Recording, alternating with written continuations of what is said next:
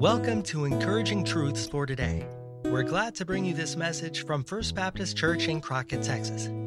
Now please join us as we learn to grow deeper in our relationship with God and each other.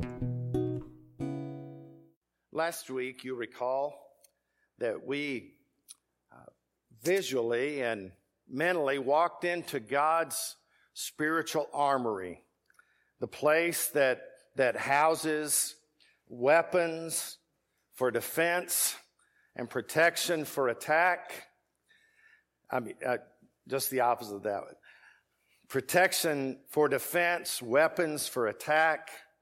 We looked at each item in that spiritual armory. Now, each week we're going to take it piece by piece off the wall and hold it and look at it and talk about the importance of it. So the first one we're going to pull off the wall today is the belt of truth.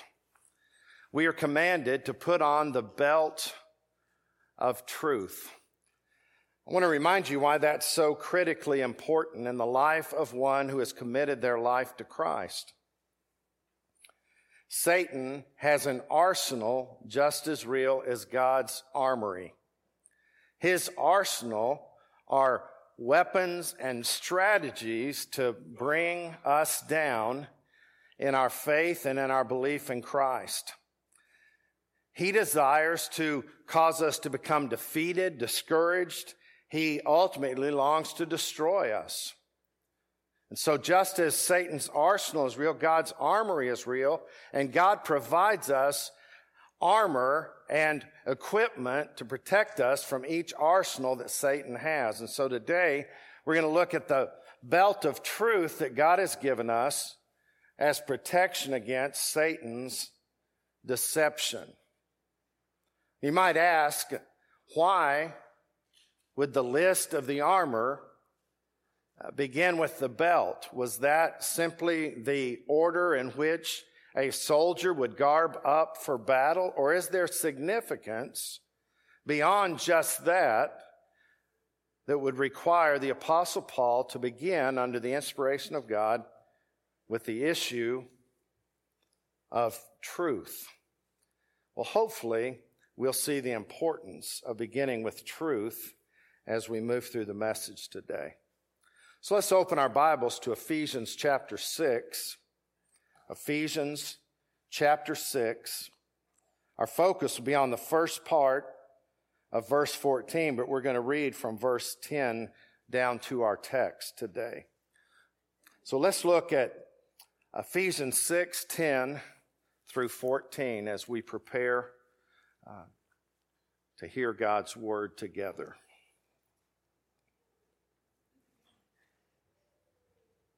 Finally, my brethren, be strong in the Lord and in the power of his might. Put on the whole armor of God, that you may be able to stand against the wiles and the schemings of the devil. For we do not wrestle against flesh and blood, but against principalities, against powers, against the rulers of the darkness of this age, against spiritual hosts of wickedness in the heavenly places. Therefore, take up the whole armor of God, that you may be able to withstand in the evil day, and having done all, to stand. Stand, therefore, having girded your waist with truth. Let's pray together. Father, we very humbly hold in our hands the truth that you have revealed to us in the pages of your word, in the life of your Son. And Father, it's our desire that we would come to understand better your truth. And so, Father, I pray today that you would please speak through me, because unless you speak, I have nothing at all to say. And we pray this in Jesus' name. Amen. There are several keys to the spiritual armor that have to be focused on before we get to the belt of truth. One of those is to whom this was addressed. He says there in verse 10, finally, my brethren. That was a general term for family or for siblings, so to speak. He was saying, finally, brothers and sisters in Christ. He was not addressing this to the general population. He was not addressing this to the city of Ephesus.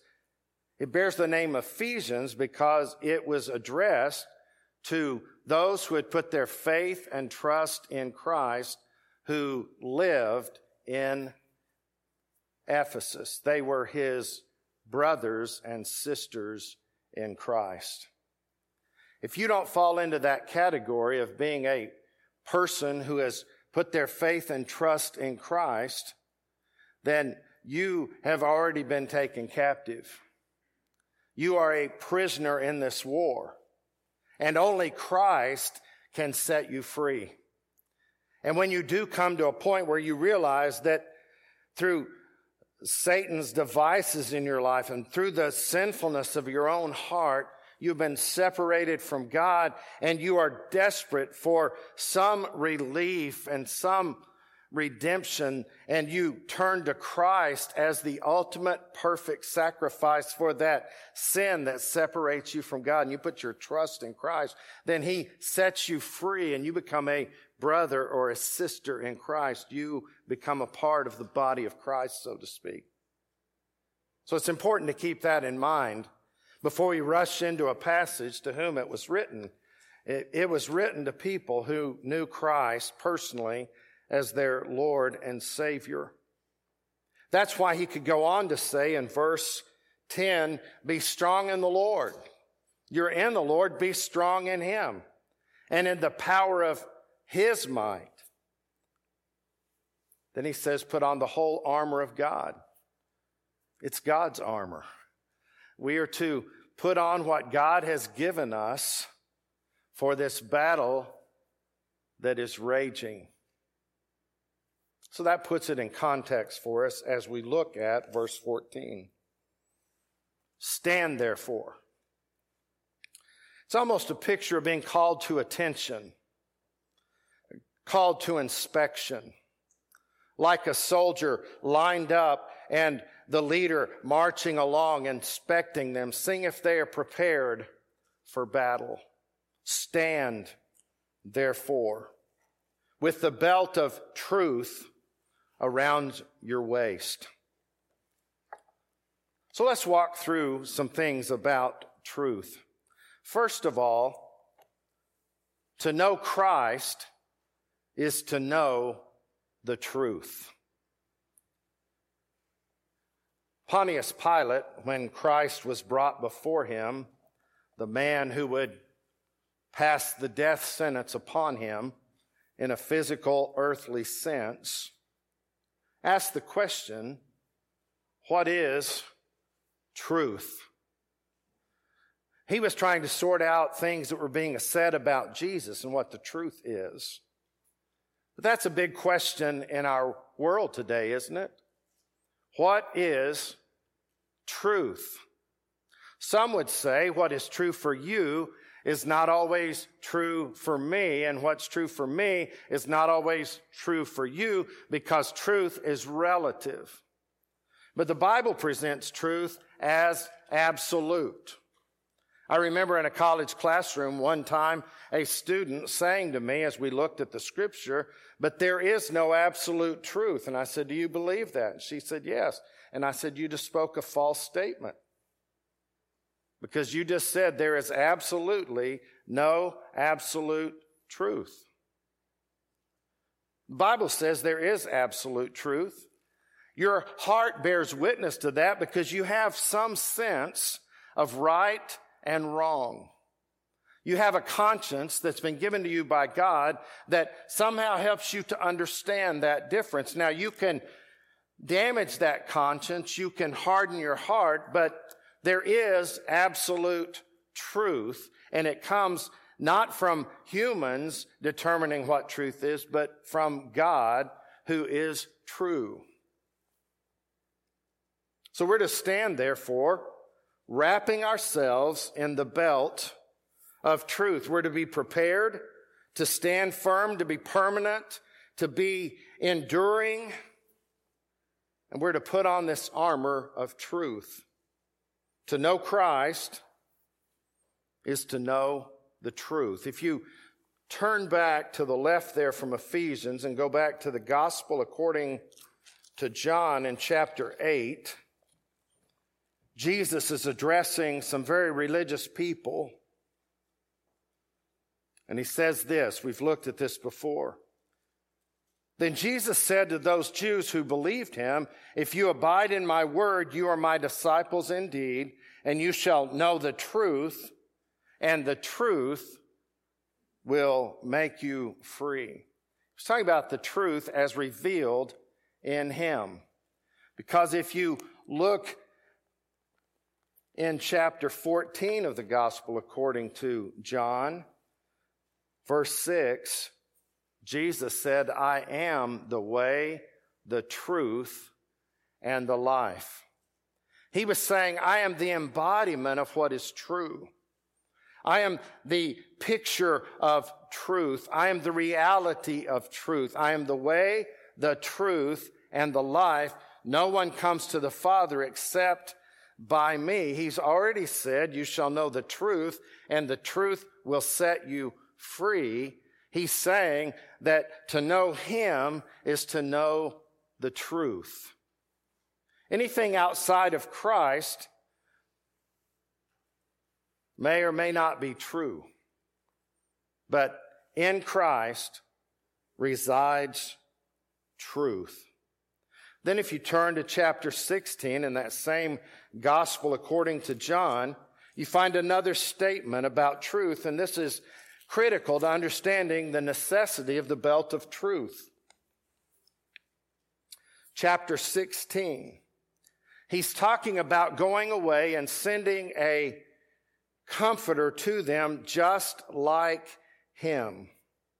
He tells us in verse 8, when the Holy Spirit has come, he will convict the world of sin, of righteousness, and of judgment.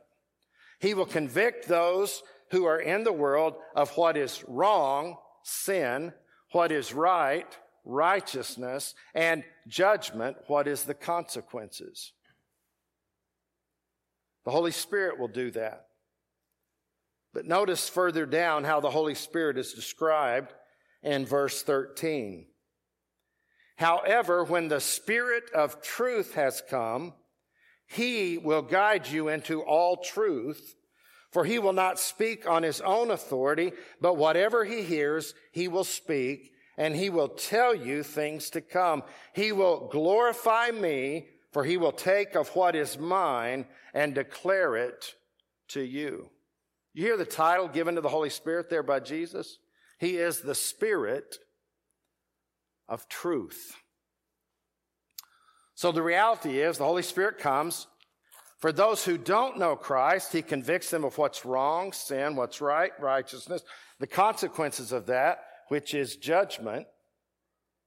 But for the believer, he is a comforter that comes to us and reveals to us what is true, because he is the very Spirit of truth. There are three persons in the Godhead. All of them embody all of truth. The Holy Spirit, the embodiment of truth, dwells within us. So if you're a believer and you've put your faith and trust in Christ, the Holy Spirit dwells in you, and he is the Spirit of truth. Now let me remind you, in John chapter 8, Satan is revealed there as the father of lies.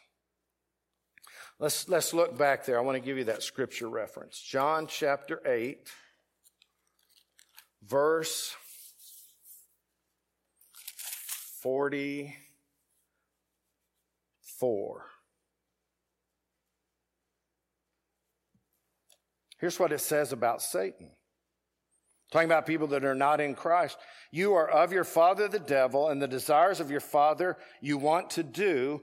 He was a murderer from the beginning and does not stand in the truth, because there is no truth in him. When he speaks a lie, he speaks from his own resources, for he is a liar and the father of it. Now just think of the direct contrast there is here. You have the spirit of truth, the father of lies. Where's the greatest battle in your life where those two begin to collide? Truth and lies. What's the truth? What's the lie? Sorting that out. Why is it so prominent in the New Testament that there were false teachers not teaching what was true, but what was false? Because there is a battle that rages at the intersection, the collision of truth and lies. It goes beyond just truth and lie. It goes bigger than that. It's the spirit of truth colliding with the father of lies. And if you are a believer in Christ and the Holy Spirit dwells within you, you are going to be bombarded by the father of lies. He's going to try to deceive you, try to discourage you, try to twist your mind and bend your convictions. And so there you are at the center of that collision between the spirit of truth and the father of lies. It is a spiritual battle that's raging. So you see why it's very important that the belt of truth is the first item referred to. If you don't have the truth and the truth is not wrapped around you and you're not living in the truth, to know the truth is to know Christ. To know the truth and to know Christ is being dwelt by the spirit of truth. To be knowing Christ and knowing the truth and being indwelt by the spirit of truth is that you are on the way to heaven through him who is the truth, the way, and the life, who is Christ. And if Satan can't keep you out of heaven, he desires to keep heaven out of you. But the Holy Spirit indwells you. But he tries to keep you from accessing him. It's a spiritual battle. Do you see the high stakes? The spirit of truth versus the father of lies. And there it rages at that collision. So if you look at 1 John, toward the end of the Bible, if you get to Revelation, you're a little too far. Just come back a little bit, you find 1 John. Let's look at chapter 2. He says more under the inspiration of God about truth. As a matter of fact, as I was reading through 1 John for today, I noticed that truth and lies are prominent throughout the entire book. Truth is mentioned in all 5 chapters of 1 John. John was the man who was following Christ. He was known as the beloved disciple, or the one closest to him. He said what we have just read about truth and about Christ. Now he's writing to believers and telling them more about truth and lies and what's right and what's wrong. And this whole epistle or letter is filled with that theme of truth versus lies. But in chapter 2, I want to highlight one place where that happens. In verse 18 of chapter 2. Little children. That's the equivalent of what the Apostle Paul used in verse 10 of Ephesians 6. He's saying, as a spiritual leader, as followers of Christ, brothers and sisters in Christ, children, it is the last hour, and as you have heard that the Antichrist is coming, even now many Antichrists have come. What is the last hour? It's everything from the ascension of Christ to his return. We are in the last days or the last hour. He says, you've heard that the capital A Antichrist is going to come, but I tell you, even now, there are many lowercase a Antichrists have already come. by which we know that is the last hour. They went out from us, but they were not of us, for if they had been of us, they would have continued with us, but they went out that they might be made manifest that none of them were of us. But you have an anointing from the Holy One, and you know all things. I have not written to you because you do not know the truth, but because you know it, and that no lie is of the truth. And that's very similar to a statement that Satan is a liar and there is no truth in him. Well, there is no lie in the truth. And then notice what he says. Who is a liar but he who denies that Jesus is the Christ? He is Antichrist who denies the Father and the Son. There's some people say, I believe in God, but I don't care for the Jesus stuff. Well, the reality is you can't have one without the other. They're equivalent here. He who denies the Father and the Son is that one who says that Jesus is not the Christ or the sent one. Whoever denies the Son does not have the Father either. He who acknowledges the Son has the Father also. And then it goes on. You see again that whole thing of this raging battle of truth and lies and deception. So I just want to remind you, to know Christ is to know the truth. If you want to know what the truth is, you look at the Word of God and the Son of God, and there you find the ultimate revelation of absolute truth. But then secondly, when we think about this belt of truth, yes, it's most important in that line of order because everything hinges on the truth as revealed in Scripture and in Jesus. But there's a second thing here that's very important, and that is we are to envelop our life with the truth of God's Word. There's a sense in which when you come to Christ, you step into the truth. But then you spend the rest of the life letting the truth fill you and envelop you. You want to be covered and filled with the truth of God's Word. It says there, stand therefore, having girded your waist with the belt of truth. Now, the greatest tragedy, you might say, are the people in the world that have never, ever held a Bible, never, ever heard the name of Christ, never, ever heard or read the Scriptures. They have no access. You know what I think is a greater tragedy? People who do and don't partake of it. People who have been graced with the truth of God's Word, the truth as revealed in Christ, because now no one in the room can say, I've never been encountered by the truth of God's Word or the truth that's revealed in Christ. You have been encountered by it today. Even if this is the first time, you have now stepped into a new reality. But the truth of God's Word, when it remains closed and not read, it may be helpful in some ways to prop a door open up or something like that. But personally and spiritually, you have to intake the Scripture. You have to envelop yourself in it. Just live in the truth.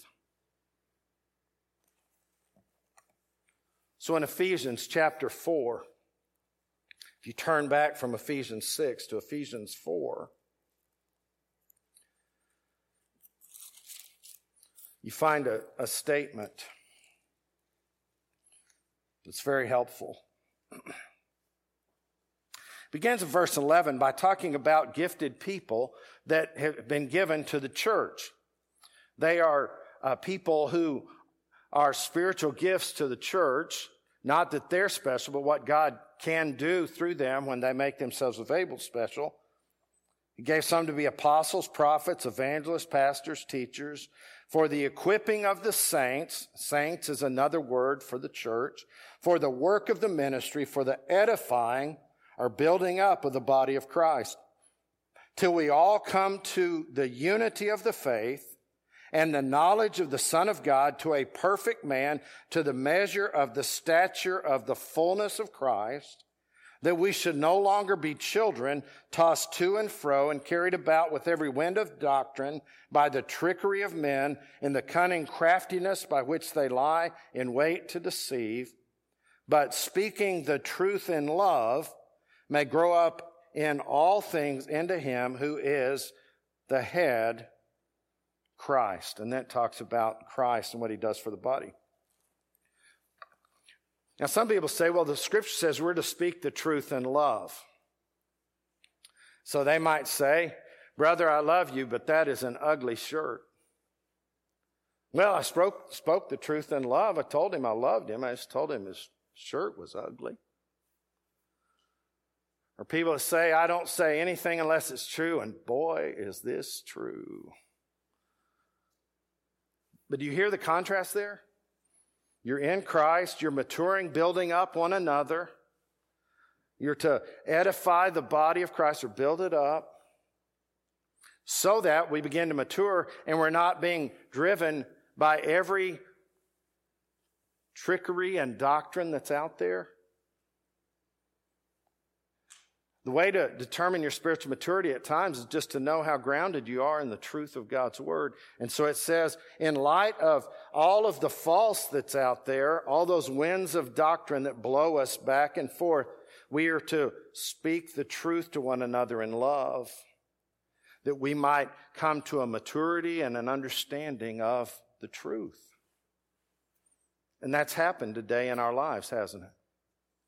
Many of us were involved in a small group where we interacted around the truth of God's word, and that word was spoken to one another in truth and in love. Even now, as I bring this message, I'm going into great detail out of love for Christ and his word, but also out of love for this body so that we can be equipped in wearing the belt of truth. I love what William Gurnall says about this. As we accept or reject truth, we accept or despise God. Although man cannot pull God from his throne and ungod him, they come as close as possible when they attack the truth. They can't ungod God, so they attack the truth. They execute God in effigy. Then he says, cleave to the truth, and the truth will cleave to you. If you want to know if something's correct or incorrect, somebody's saying about Scripture, number one, go to the Word. But one thing can settle it immediately. Is it making little of God and much of me? That's not the truth. They're trying to ungod God, and they're trying to God me. They're playing checkers, and they're saying, he's out, king me. That's one way to discern. And when you come to look at the Word, it always makes much of God and much of Christ and his activity and his kingship and his lordship, and very little of us who are sinners that are simply sinners who have to put our faith and trust in Christ to be anything at all. So to know Christ is to know the truth, and we're to envelop our life with the truth of God's word. But then thirdly and finally, we are to live a life of truthfulness. Those who are in the truth are to live a life of truthfulness and trustworthiness. That's the goal for us. So gird yourselves with the belt of truth. Now, what is the significance of the belt? Well, when the soldier was putting on his armor, he put a belt around his waist. It would pull his clothing in tight and keep it from limiting him and causing distractions, and it would enable him to put on the other armor properly. So it was kind of the foundation move to do that. And so the picture here is he says, put on the belt of truth. That gives you ease of freedom and movement in the battle. If you're living in the truth, do you understand how light you can be? When you're living a lie, do you know how heavy that is? And how limiting that is? And how mentally tormenting that is to keep the lie a lie? To keep the lie alive? Do you understand how heavy that is in a person's life? But if you're in the truth of Christ, He set you free because you know you're a sinner. By the way, everybody in the room knows you're a sinner. You're the only one trying to fool anybody else, because all of us know that we're all broken and sinful, every one of us. But we come to Christ, we say, I'm a sinner, but you are my Savior, and I embrace Him. I've confessed the biggest thing in my life. Now I'm free to live and walk in that truth of His Word. And then I don't build my life based upon what you say about me. I build my life upon what He says about me as a new creation in Christ Jesus. I know the truth, and the truth is setting me free. So we're to live a life of truthfulness. Now, if you look at Psalm 15, I just want to give you several references today about truth and integrity here.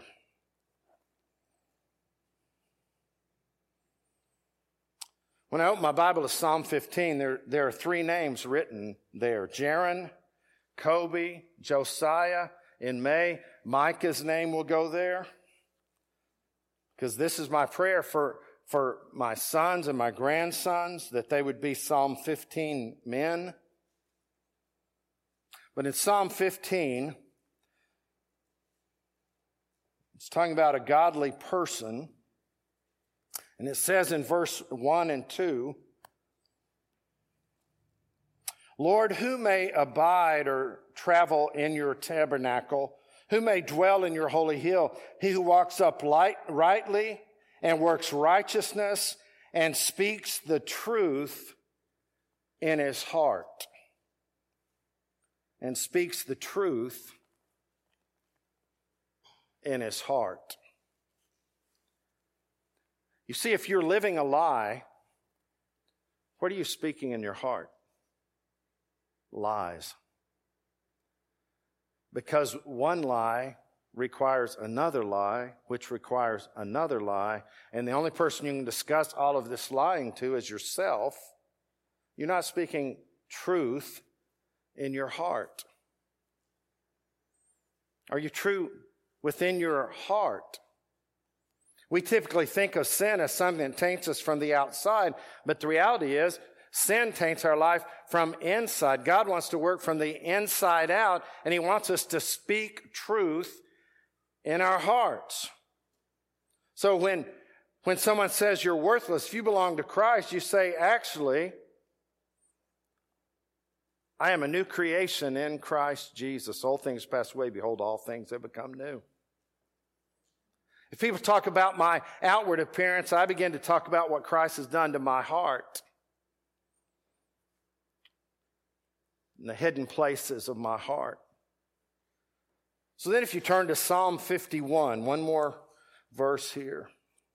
Psalm 51. Immediately you think of David crying out to God for forgiveness of his sin of adultery and murder. And he could have just focused on those outward acts.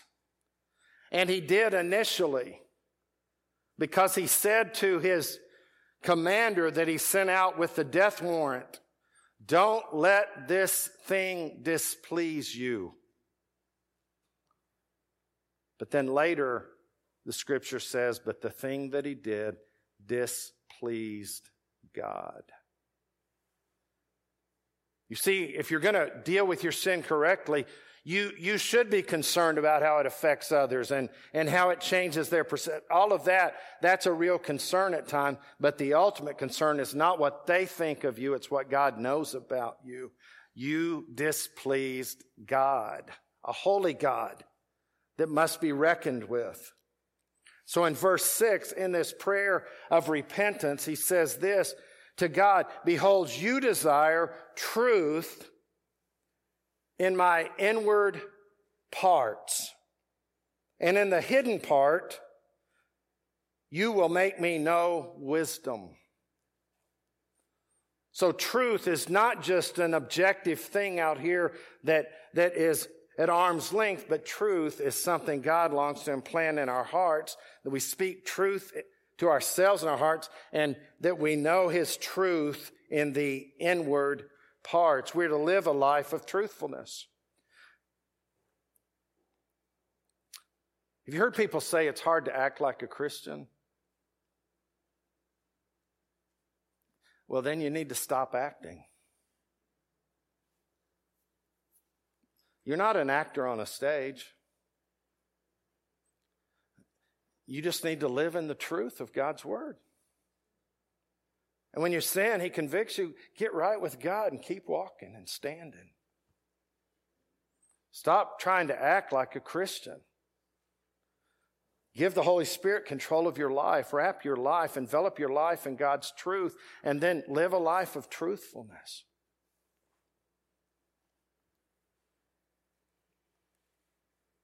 It was kind of humorous that we were asking people initially to wear masks to church, when for years I've been telling people, leave your mask at home and come real to the place of worship. Someone has said on Sunday morning that's the largest gathering of a masquerade party in the world. Because we're not real and we're not true in the inward parts, and it's not making its way out in our lives. We need to live a life of truthfulness. Let me read from William Gurnall one more time. The devil has more temptations than an actor has costumes for the stage. And one of his all-time favorite disguises is that of a lying spirit, to abuse your tender heart with the worst news he can deliver. And the worst news is this, that you do not really love Jesus Christ, and that in your pretending, you are only deceiving yourself. The real goal of the devil's plot is to scare the saint or the Christian and knock off the wheels of his chariot, which used to carry him often into the presence of God in worship. Because the Christian suspects he is not sincere anymore, he reasons that it is better to stay away from God's people than to join them with a false heart. Keep your eyes on the author and finisher of your faith and step right over the devil's obstacle course.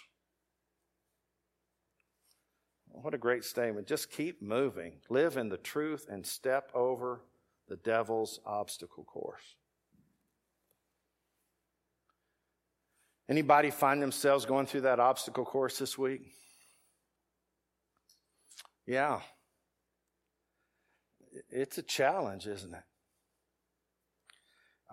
Am I in Christ? Yes, I'm in Christ. Well, a Christian wouldn't do that. Well, a Christian wouldn't do this either. God, please forgive me. But I'm doing it. I'm not trying to act like a Christian. I'm a child of God, and I turn to Him. You're in that obstacle course. He's got a target on your heart, not just your back. He wants to take you down. He wants to take you out. And the only way you can maneuver through the obstacle course is to live in truthfulness and to allow the Spirit of truth to control your life. I saw something that I'll never, ever forget in my life. I was in a stadium in Denver, Colorado, that was packed with men, some 60-something thousand men. And literally, I experienced all of the oxygen being sucked out of that stadium when this thing happened on the stage. There was no pulpit out there. The speaker had brought out all kinds of hunting kind of traps, like a big bear trap. They took the trunk of a tree and set in that bear trap, and it cut it in half. Then there were smaller traps and more fierce traps, and they were all over the stage. And they had to get special permission to have them in a room in a building with that many people. And they had to have special people there to set the traps. And then he called for a volunteer, so he got a father and a son to come up there. Now, the illustration initially, I'm going to change the application of the initially was how much young men need guidance in their lives from their dads. And so he had the son stand here. He had the dad stand there on the other side of the traps. And he blindfolded the son. So the dad's standing here and he said, "Now, son, I just want you to walk over to your dad. But be careful." That's when the oxygen left the stadium. It was like one joint gasp. Complete silence, no air. It's like, oh. And so the young man had to be an 8th grader, because only 8th graders start walking through the traps with a blindfold on. He took 2 steps and the speaker said, "Whoa, stop." He said, "Dad, come over here." He said, "You walk him through those traps." So he said, "Son, put your hands on my shoulders and stay right behind me." And he navigated him through the traps.